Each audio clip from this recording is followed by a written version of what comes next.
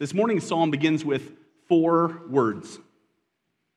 4 simple words that express quite possibly the most universal and relatable sentiment in the entire book of Psalms. Save me, O God. Save me, O God. Have you ever uttered that prayer in your own life? Have you ever experienced a moment in life when the odds were so overwhelming that God was the only one that could be your hope? A time when your wisdom, your strength fell so far short that save me, O God, was all you could pray. I expect that for most of us, a time like this is easy to recall, or possibly numerous times over the course of your lifetime. In many ways, pain and suffering is quintessential to what it means to be human in a fallen world. As a result, we don't have to work very hard to resonate with David's words here in Psalm 69 as he models how a believer should pray when their life is difficult and trying. Due to its length, I'm not going to read all the way through Psalm 69 here at the beginning of the message. Instead, we're going to walk through each of these sections verse by verse as we move through Psalm 69. But before we dive into the text, let's take a moment to pray and ask the Lord's help in this endeavor.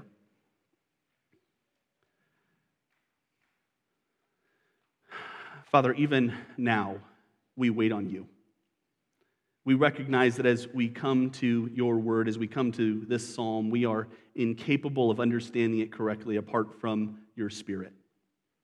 So we ask that as we read through it, as I teach through it, that your Spirit would illuminate the meaning of your word, that you would express that through me, that you would help me to have your words to teach to your people in this time this morning, that you would give us the ability to see and to recognize, and not only just to intellectually recognize what's being said, but to press those words deep into our hearts and our minds. Shape us and conform us to the image of your Son through our time in your word this morning. We pray this for your glory and for our good. In Christ's name, amen. Well, if you are new to Faith Bible Church or you've missed the last couple of weeks here together, you know that we've begun a new sermon series on the Messianic Psalms in the book of Psalms. We're focusing on worshiping Christ through examining those psalms as we anticipate his coming. Over the last 2 weeks, we've looked at both Psalm 1 and Psalm 2, which function much like an introduction to the book of Psalms. Psalm 1 details these 2 ways to live, this fork in the road, this opportunity to choose a path for the direction of our lives. And as the rest of the Psalms follow, they encourage us time and time and time again to choose a path, to pick a way to live, either as the blessed man or as the wicked man in Psalm 1. Psalm 2, which Dave Drivo spoke on last week, introduces the Lord's anointed, this king who will reign, this king who all the nations of the world submit to and ultimately will have to respond for the way they respond to. And here in Psalm 69, we come to our first truly prophetic language that anticipates Christ. And David models for us 4 aspects of a believer's prayer for rescue. This idea of, save me, O God. How are the believers respond when life gets hard? First, David models an expression of real pain in verses 1 through 4. You'll notice the progression of this prayer as we walk through each of these sections. He starts with a frightening illustration. Look at verse 1. Save me, O God, for the waters have come up to my neck. I sink in deep mire where there is no foothold. I have come into deep waters, and the flood sweeps over me. David uses a frightening illustration to introduce the pain he is experiencing. It is the imagery or the illustration of drowning. I don't know how many of you have ever been in a position where you thought you might be drowning, or you thought someone close to you or someone around you was drowning. But if you have witnessed something like that, I can assure you that moment is well defined by absolute terror. Absolute terror as the waters, as the psalmist says, sweep over them or over you. In short, David here is expressing that he is overwhelmed. He has no course of action. He has no way to respond. He is helpless, and he believes he is hopeless. And drawing from that illustration, David speaks to the emotions he feels in the moment. Look at verse 3. He expresses a desperate emotion. I am weary with my crying out. My throat is parched. My eyes grow dim with waiting for my God. David here feels mute and blind. He has grown so weary from crying out to God that his throat can hardly cry out anymore. He has grown so tired from expressing this sentiment to the Lord that his eyes are growing dim from exhaustion. And the final phrase there is extremely poignant. Why is he so tired? Why does he feel so blind?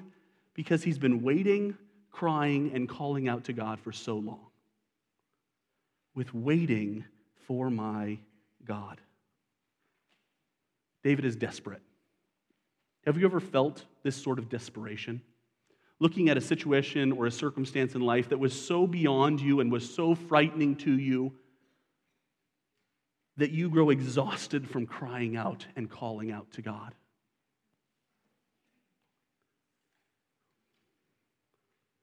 David moves from there to identify what specifically is going on in verse 4. We note his serious opposition, verse 4. More in number than the hairs of my head are those who hate me without cause. Mighty are those who would destroy me, those who attack me with lies. What I did not steal, must I now restore? David gets more specific, and he recognizes what the heart of the matter is. Up to this point, he's been speaking in metaphor and emotion. Here he says what exactly is going on. He's being attacked by a number of opponents.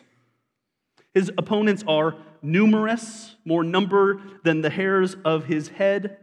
They are mighty, and they are violent. They seek his demise.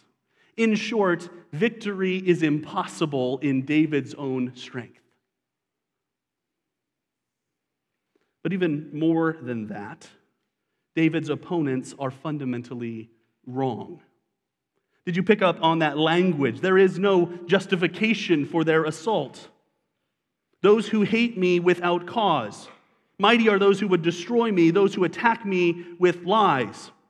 And the final sentence there is probably better rendered as a statement than a question. The NASB has it as a statement. The ESV includes it as a question. Rather than, what I did not steal, must I now restore? It's more indignation. What I didn't steal, I am being told to restore. It's ridiculous. It's unjustified.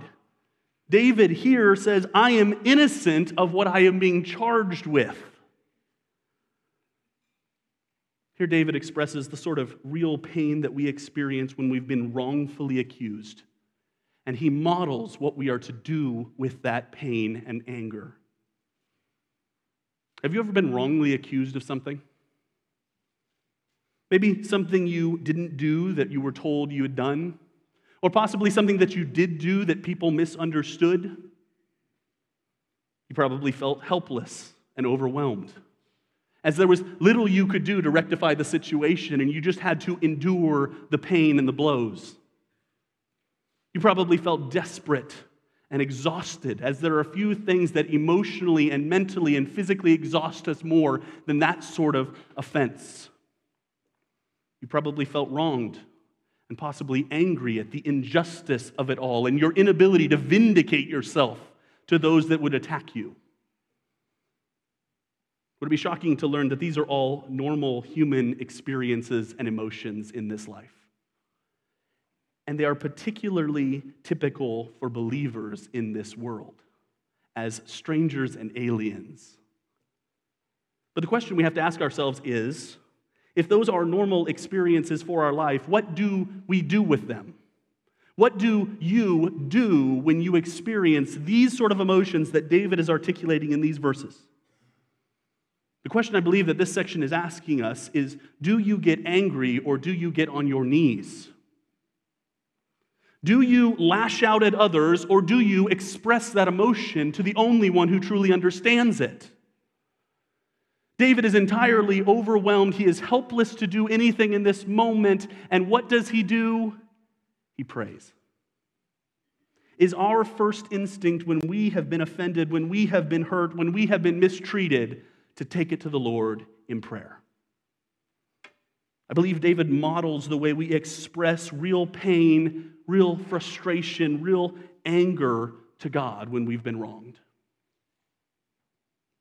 He encourages us to do likewise, but he doesn't just leave it there. He digs deeper into this and models secondarily a reflection on human motives in verses 5 through 12. It's interesting to look at this section, and David begins by examining his own heart. Look at verse 5. "O God, you know my folly. The wrongs I have done are not hidden from you." He starts with a confession. He says, I'm enduring this assault, and God, you know my heart like no one else does. You know what I'm guilty of. You know my folly. You know my hidden faults. He expresses that orientation to God, and he says, search me and know me, Lord. You know what's going on. And note that he confesses to being human. He confesses to being foolish here, but he does not confess to what he is currently being accused of. He said, I'm true that I am folly. I'm wrong in many ways, but I haven't done what they've called or said that I've done. So he moves on from that, and he continues his reflection, and he states his concern. Look at verse 6. Let not those who hope in you be put to shame through me, O Lord God of hosts. Let not those who seek you be brought to dishonor through me, O God of Israel. He moves from his own confession, admitting that he's fallen and he's fallible, to saying, I'm concerned about your people, Lord. He's more concerned about the reputation of God's people than he is about his own reputation even. His concern is for others above himself. His concern is for the name of the Lord that's associated with the people of God being tarnished and dragged through the mud. So he moves from his concern, and then he comes to the heart of the matter, his cause in verses 7 through 12. Let me read this section. It says, For it is for your sake that I have borne reproach, that dishonor has covered my face. I have become a stranger to my brothers, an alien to my mother's sons. For zeal for your house has consumed me, and the reproaches of those who reproach you have fallen on me. When I wept and humbled my soul with fasting, it became my reproach. When I made sackcloth my clothing, I became a byword to them. I am the talk of those who sit at the gate, and the drunkards make songs about me. He confesses that he is fallible. He is concerned for the people of God, but most importantly, he realizes what the ultimate cause of the pain he's experiencing is. He indicates the core reason for his suffering. In this section, we see 3 reasons that he is suffering. First, 7 and 8, he's suffering for his love for God. Did you see that in verse 7 and 8? For it is for your sake that I have borne reproach. I have become a stranger to my brothers and an alien to my mother's sons. He's saying, they're really after you, Lord. I'm collateral damage in all of this. He's being assaulted for his love for God. He's being assaulted for his love for worship. Look at verse 9. For zeal for your house has consumed me, and the reproaches of those who reproach you have fallen on me. The more devotion and love he has for the worship of God, the more these people hate him.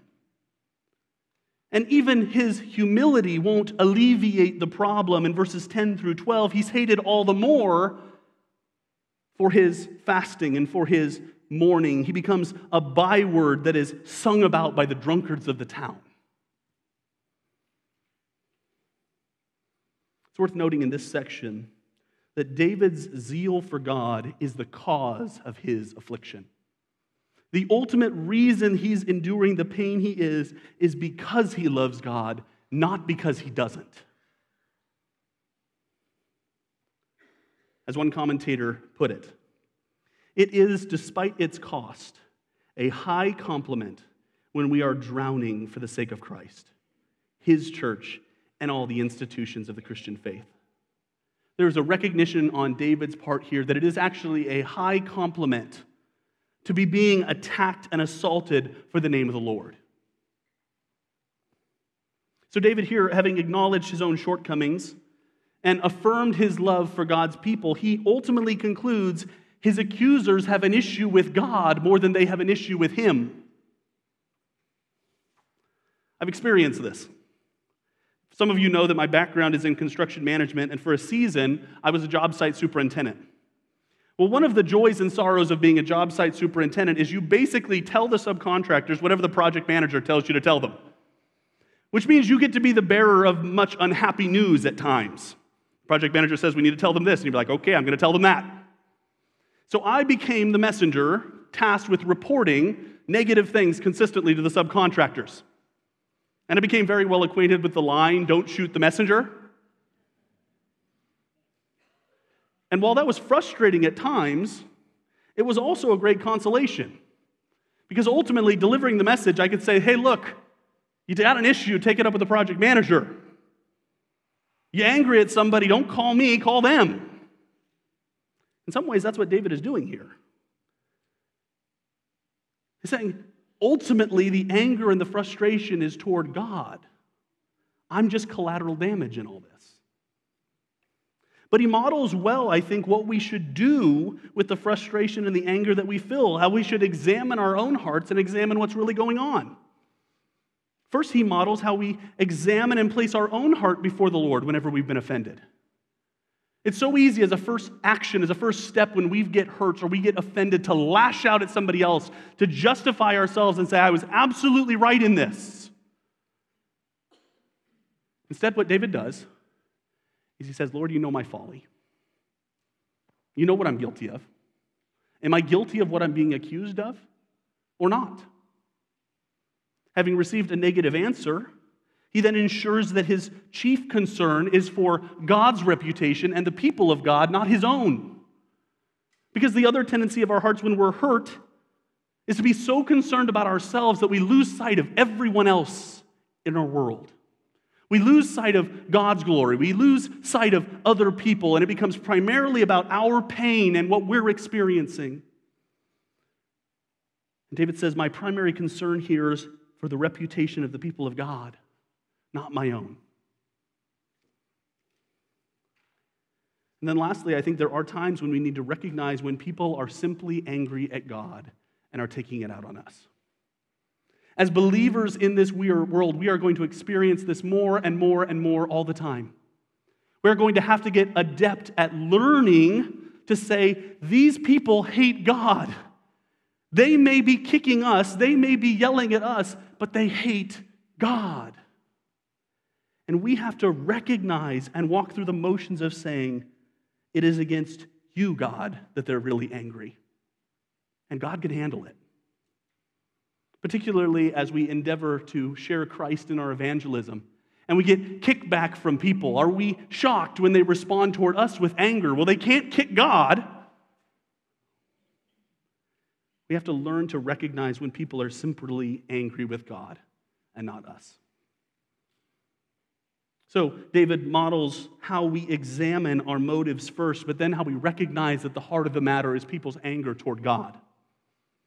Because only then can we move on to his next section, an appeal for divine aid in verses 13 through 28.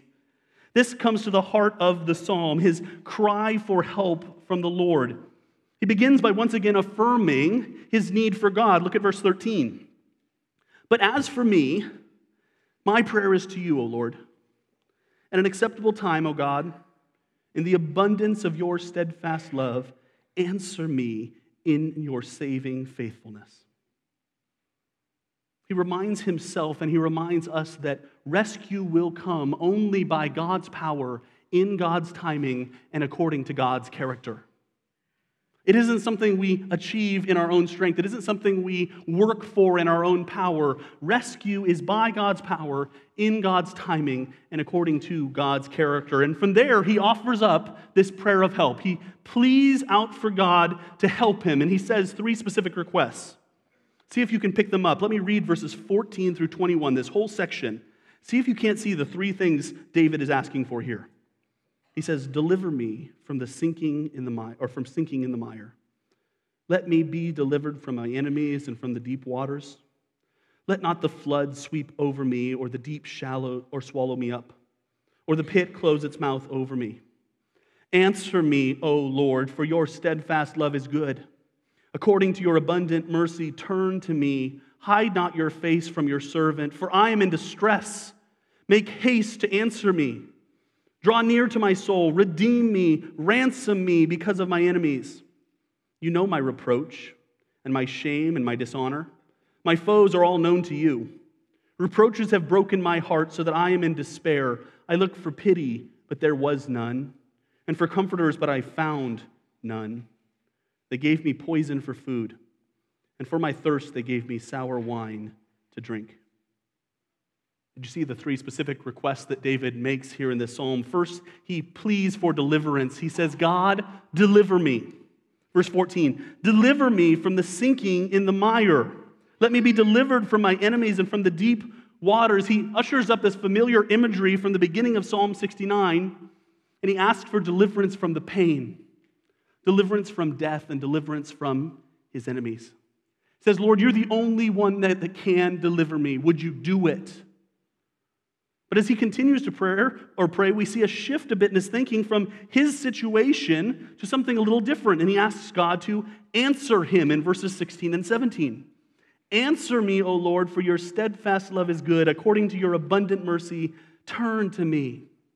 David grounds his requests, his plea to be answered in two aspects of God's character.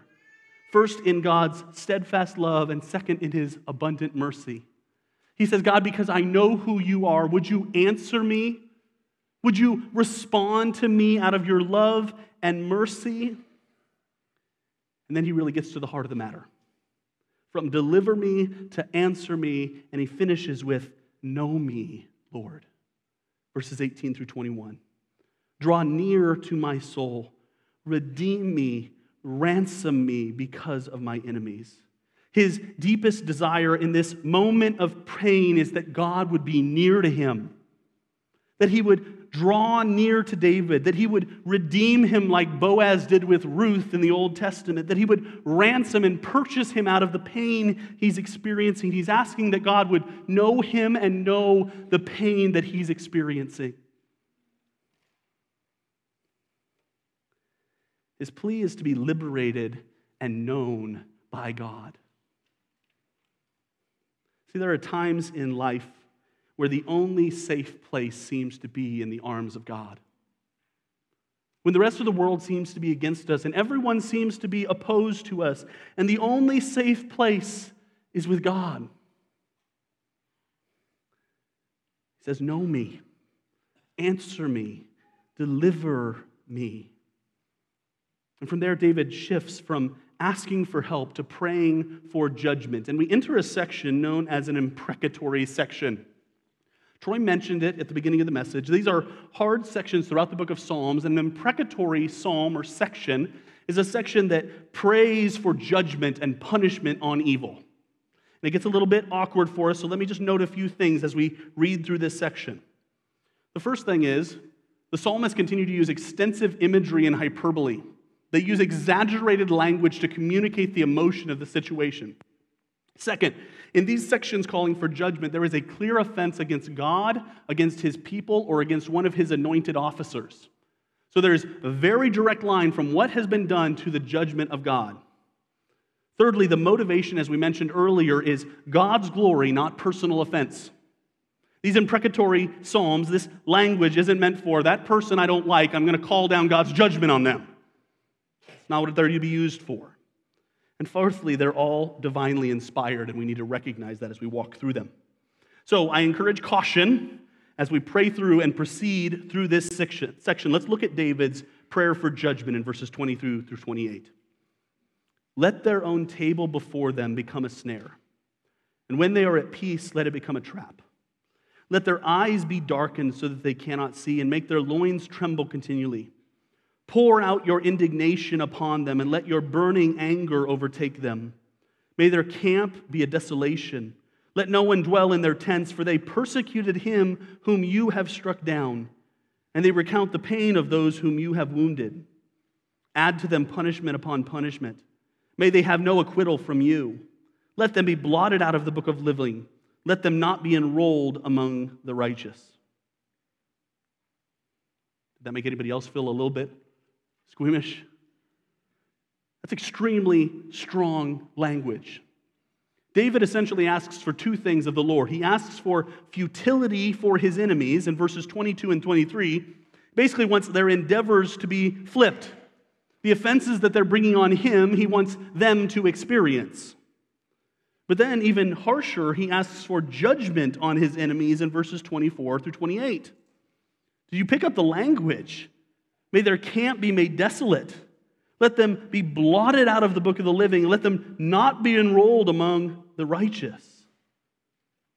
But I would note verse 26 is a key to understanding this correctly. The reason for the judgment is for they persecuted him whom you have struck down, and they recount the pain of those whom you have wounded. Their offense is against one of the Lord's anointed. Their offense is against the king. And David begs the Lord for justice. He begs for vindication and judgment on the wicked. In this section, David essentially asks God to act in accordance with Psalm 1, to do what Psalm 1 said would happen, that the Lord sees the righteous, but he destroys the way of the wicked. And so we must be cautious as we move into application with this section. Some of us are probably asking the question, how do I reconcile this sort of teaching in Psalms with Jesus in the Sermon on the Mount from Matthew 5, or the text that we find in Romans 12 to love our enemies? Let me just give us a few principles to interpret here that we need to keep in mind. The first, it is appropriate to ask for God's deliverance. It is appropriate to ask for God's deliverance when we are experiencing pain and trials, but we must submit to His timing. More often than not, when we read through texts like this, we want immediate deliverance from our pain. God, just get me out of this. Just get me out of this situation. And it's okay to long for deliverance, but God has only promised that to do in His timing. God has promised that one day there will be no more pain, but He hasn't promised that day is tomorrow. He hasn't promised that it will be in our timing. It is appropriate to ask for God's deliverance, but we must submit to His timing. Second, it is appropriate to hate sin and evil. It is appropriate to despise rebellion against God. But that must always include our own as much as other people's. The natural tendency of the human heart is to minimize our own sin and maximize everyone else's. When people ask for God to be just, they want God to call down wrath and fire on someone else, but not on them. We all long for justice, and we should have justice in the world in order for it to be rightly ordered. But that begins with our own hearts. That begins with a recognition of the sin in our hearts. It is appropriate to hate sin and evil, but that must always include our own as well. Lastly, it is appropriate to desire God's justice, but not without the cross. The cross satisfied the just wrath of God. The cross was the place where God's wrath, the psalmist explains here, the punishment upon punishment was poured out for our sin upon Jesus Christ. As we cry out for justice, we must recognize that the justice for our own sin fell upon Jesus Christ on that day. You cannot interpret the justice of God without the cross of Jesus Christ. We'll talk more about that here in just a moment.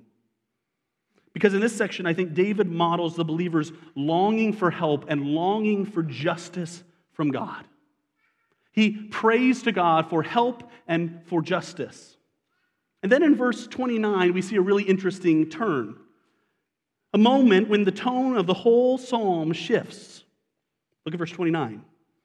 But I am afflicted and in pain.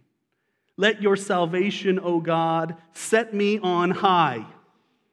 The psalmist shifts from lament, expression of pain, to praise. And David finally ends this psalm in what feels like a strange way to us with a profession of joyful praise in verses 29 through 36. He begins with individual praise. Look at verse 30 and 31. I will praise the name of God with a song. I will magnify him with thanksgiving. This will please the Lord more than an ox or a bull with horns and hoofs. He expresses how true, heartfelt worship is greater to God than even sacrifice. We find that theme throughout the Old Testament and other places in the Psalm, or what we talked about last summer in the book of Malachi, how true, heartfelt worship trumps religious ritual every time. He says, I will praise the name of God with a song. I will magnify him with thanksgiving. But his worship can't just be personal.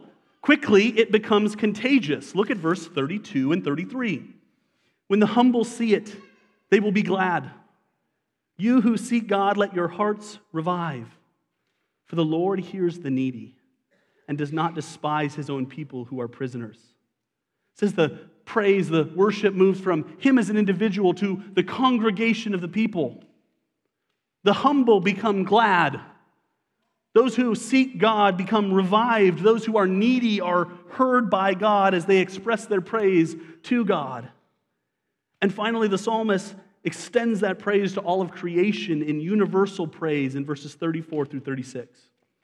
Let heaven and earth praise him, the seas and everything that moves in them. For God will save Zion and build up the cities of Judah, and people shall dwell there and possess it. The offspring of his servants shall inherit it, and those who love his name shall dwell in it. Here in the end of this psalm, we see all of creation praising God.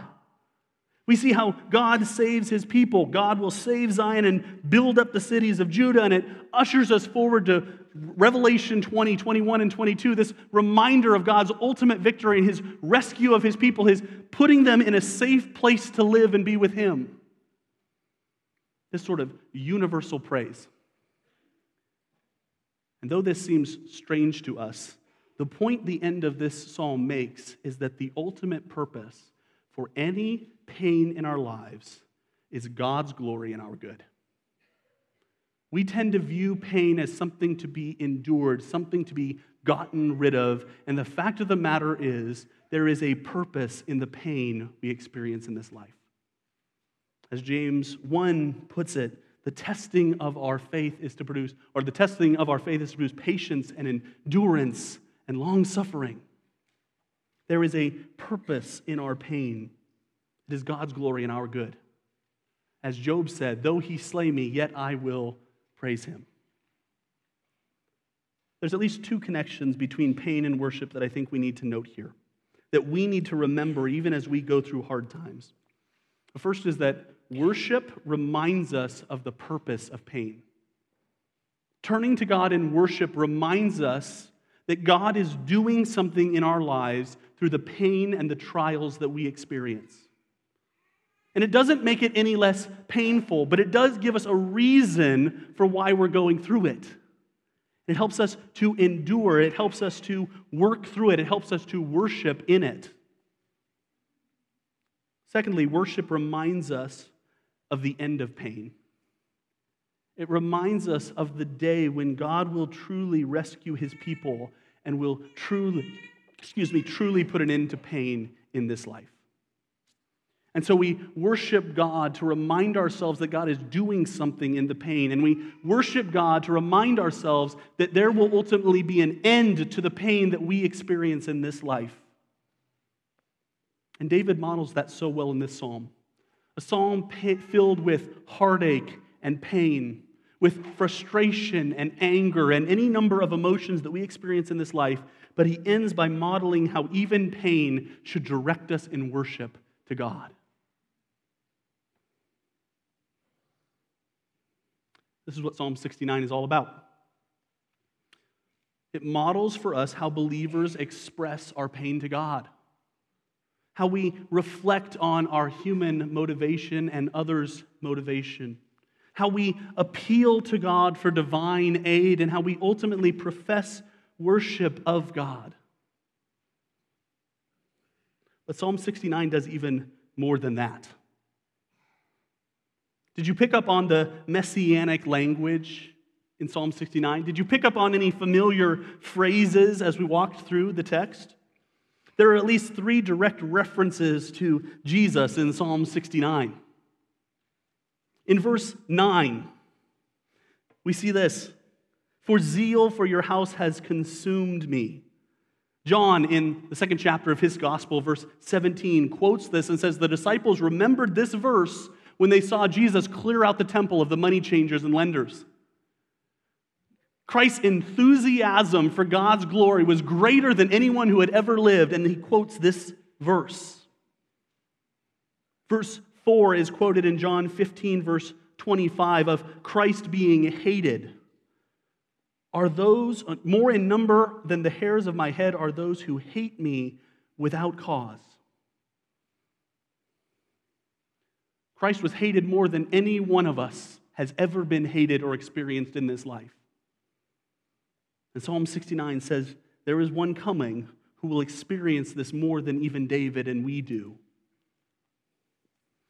And then in verse 21, this familiar phrase: "They gave me poison for food, and for my thirst they gave me sour wine to drink."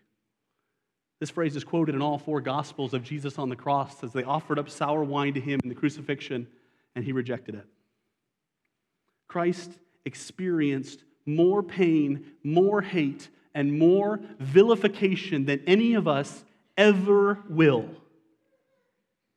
Put it this way: the greatest injustice in the history of the world was done to the most innocent man who ever lived for the salvation of the ones perpetrating that act, to satisfy the justice called for in Psalm 69. As we resonate with the pain and the struggle here, we have to recognize that this is even more true of Christ than it is for any of us. Let me say that again. The greatest injustice in the history of the world was done to the most innocent man who ever lived for the salvation of those perpetrating the act on him, to satisfy the justice called for in Psalm 69. Let that reality sink and settle on your heart as you resonate with the pain in this psalm. Because as a result of that, Psalm 69 becomes not merely a model of how to express our pain to that Savior, though that is true. Even more than that, it becomes a motivation for enduring suffering the way our Savior did. This was more true of Christ than it will ever be for any one of us, and yet he willingly went to the cross, absorbed that pain, took the wrath of God and the punishment that we deserved. This psalm is about Christ, and it serves as a motivation and a model for us to endure suffering as well. Let's pray.